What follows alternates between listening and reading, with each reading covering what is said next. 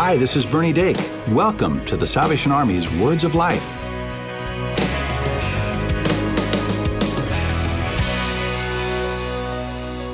Hi, I'm Megan Hoffer, and if you're enjoying Words of Life, I want to invite you to check out another show brought to you by the Salvation Army. Heartbeat is a 1-minute show about real life. Heartbeat touches on topics ranging from finances and prayer to dating and mental health. If you're looking for a short message of hope to challenge you and brighten up your day, subscribe to Heartbeat wherever you get your podcast or visit salvationarmysoundcast.org. Welcome to Words of Life. I'm Chris Benjamin, the producer of the show and director for the Salvation Army's Soundcast. We haven't fired Bernie and Cheryl, don't worry. Bernie's going to join me next week, and Cheryl's going to come back for our next series. Throughout this series, we're interviewing different artists of different mediums, learning about their craft and how they use their art as an act of worship. This week, we're speaking with a published author, Major Stephen Kelly, and he's a fiction writer who uses science fiction and fantasy to share biblical truths in a powerful and entertaining way. We didn't mention this in the interview, but he's actually working on his third book, Borsippa. I know I'm pronouncing that wrong, but be on the lookout for that, which he hopes to finish in this upcoming year. So to learn more and to purchase his books, visit salvationarmysoundcast.org.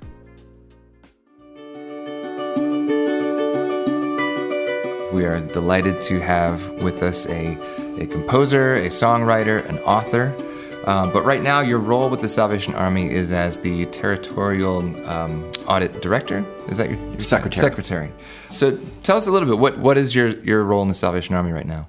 Well, I like to say that our department is there for the protection of the organization as a whole, as well as individuals. Lately, we've focused more on a risk-based auditing viewpoint. So we've been telling our Salvation Army leaders at the local level that we audit that it's your job to help the Salvation Army march forward in your community. It's our job to tell you where the minefields are. So we're helping to prevent or at least detect early situations that could cause the Army either financial harm or reputational harm, and hopefully get them out of the way before those mines go off and cause a problem. Yeah, and you're making sure that we're being fiscally responsible with what God has entrusted us. So yes, I mean that both God and as well the public trusts the Salvation Army tremendously with the resources that we've been given, and we're so grateful for all the people who put their trust in the Salvation Army. And we in the audit department are really entrusted with helping to maintain that level of trust that the public has with us. Can you tell me a little bit of your backstory, how you found the Salvation Army and your call to officership? My parents were Salvation Army officers. My parents were, at least the time when I was alive, were divisional leaders in 4 different divisions up in the northeastern part of the country. My older siblings remember a time when my parents were corps officers, pastors at a local Salvation Army church. But I was the last born out of 4, so I only remember them when they were in divisional leadership. That said, having Salvation Army officer parents does not mean that you are automatically called into Salvation Army officership. And as a teenager, I had a real profound sense that this was the direction that God wanted me to go. Early on, I believed that, now we're talking, this is the late 70s, early 80s. Computers were just getting started at that point. I remember a time when I bought my first computer using earnings from a summer job, and my mother told me, nobody is ever going to want to have a computer in their house. You have wasted your money. So I really believed that computerization was a direction the Salvation Army is going to be going, and that I was going to be used in helping to incorporate this new tool into Salvation Army ministry. Well, it turned out that my older brother Paul became the IT director in the Salvation Army's Eastern Territory. I didn't go that direction, but I still have a love for computers as a tool for what they can do. I use it in my music composition and in my creative writing, as well as all the time with the job that I do. Your current job, some people listening might be saying, what does an audit guy have to offer creatively? And you had a great point to say as far as very few of the people that we're actually interviewing through this time around in the series Crafted are actually doing their creative outlet, their art, as a full-time job. So why is it important to you to continue to stay creative? Well, before I worked in audit, I was in finance, and then before that, my wife and I had 16 years in pastoral ministry. And so a good piece of my career has been in finance or audit. And when you're working in that area and you have this creative leaning in your heart, you have to find some outlet to express that creativity. Because if you try to be creative in accounting, you tend to end up in jail. That's great.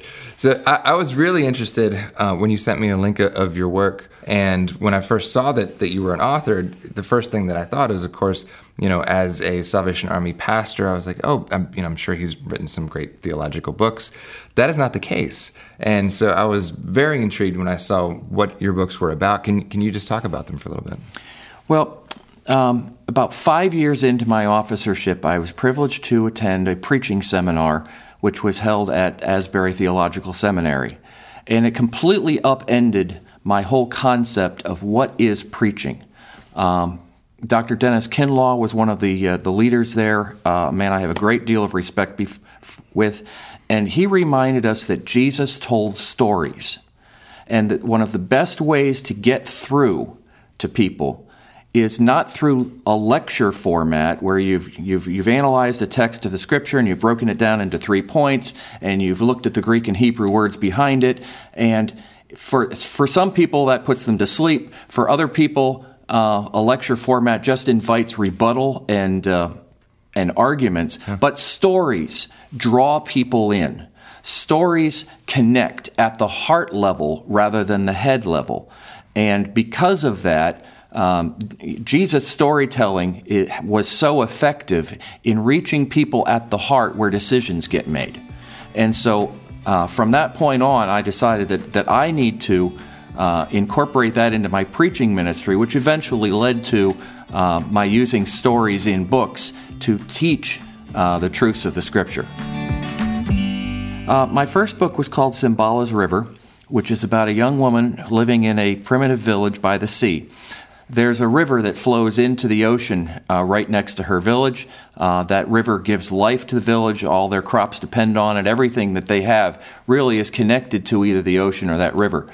In this culture, when a young person is 12 years old, they're expected to spend that next year, between 12 and 13, deciding what it is that they're going to do with their life. And so this young woman, Cimbala, who has grown up living with the village wise woman, who in many ways is in a pastoral kind of role. She was adopted because her parents had been killed in a hurricane. She's decided that she's going to spend her 12th year following the river and seeing where it comes from. And it is during this trip to find the end of the river that two things happen. One is she keeps encountering God in His creation. Romans 1 tells us that we can see God in the things that He has made, and we can discover things about His character by looking at creation. And so as she's traveling, she's seeing these things and coming to a deeper understanding of who God is. And at the same time, she's remembering the Scriptures that the village wise woman had taught her. And so it's all coming home to her, understanding that her place, when she gets to the end of her journey, is to be the next village wise woman and to take what she has learned and teach the people of the village about her Lord. That's powerful. Where do these stories come from for you? What was the inspiration behind this? When I was getting started with Cimbala's River, which was my first book, we used to take vacations that involved long car rides. My children were little, and so when you're driving from Ohio to Florida, that's a lot of hours in the car. And the kids would beg me to tell them a story. And so many times I would say, okay, I need you to give me 20 minutes so I can work things out in my head. And then I would just rattle off a story. And one of them was the foundational basis of Cimbala's River. And when we got to the end of the story, which took about 2 hours out of our trip to keep the kids entertained, they begged me, Dad, you've got to write this down. You've got to write this down. So shortly after that, we were transferred to Hartford, Connecticut, and I decided, I really do need to write this down. And the story, of course, grew more in the writing than from just telling it off the top of my head. But I knew that it was going to be an uphill battle trying to finish such a project. I'd never done anything like this before.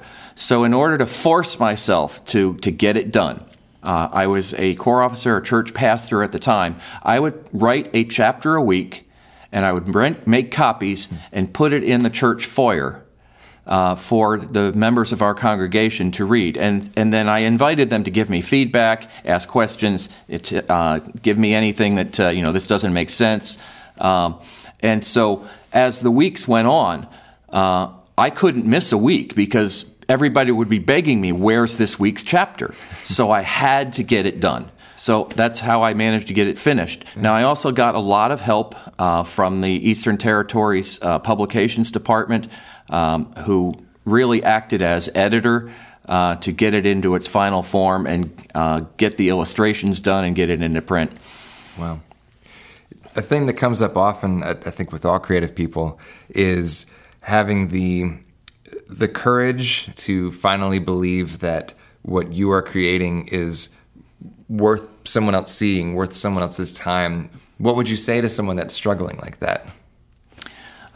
It is a two-sided coin. On the one hand, you really do need to believe that God can use you and that what you do matters. But on the other hand, you do have to be aware of the dangers of pride and thinking too highly of yourself in what you're doing. And so you've always got to stay focused on, it's not about me, it's about the message. So whether it's writing a song or whether it's writing a story or any kind of creative expression, the focus is always on what's the message, how does this communicate God to whoever is going to see it or hear it or read it. And it's not to bring me glory, it's to bring Him glory. We're going to have links to where they can find you, where they can find these books as well on our website. Is there anywhere else they should look to be able to find any of your music or books? For those who are part of the Salvation Army, we do have on our ministry toolkit does have some of the music that I've written, but the books are available at barnesandnoble.com or at amazon.com. The first book, Cymbala's River, is also available directly from the Eastern Territory Trade Department. Well, again, we'll have those links on our website, so visit salvationarmysoundcast.org. And Major, thank you so much. It has been a pleasure, and God bless you. Thank you very much.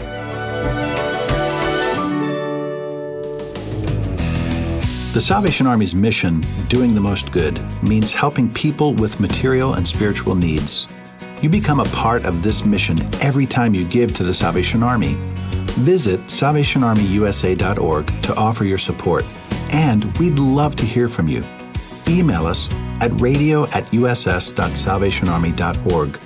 Call 1-800-229-9965 or write us at P.O. Box 29972, Atlanta, Georgia 30359. Tell us how we can help. Share prayer requests or share your testimony. We would love to use your story on the air. You can also subscribe to our show on iTunes or your favorite podcast store, and be sure to give us a rating. Just search for the Salvation Army's Words of Life. Follow us on social media for the latest episodes, extended interviews, and more.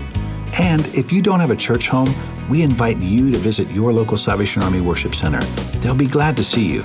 This is Bernie Dake, inviting you to join us next time for the Salvation Army's Words of Life.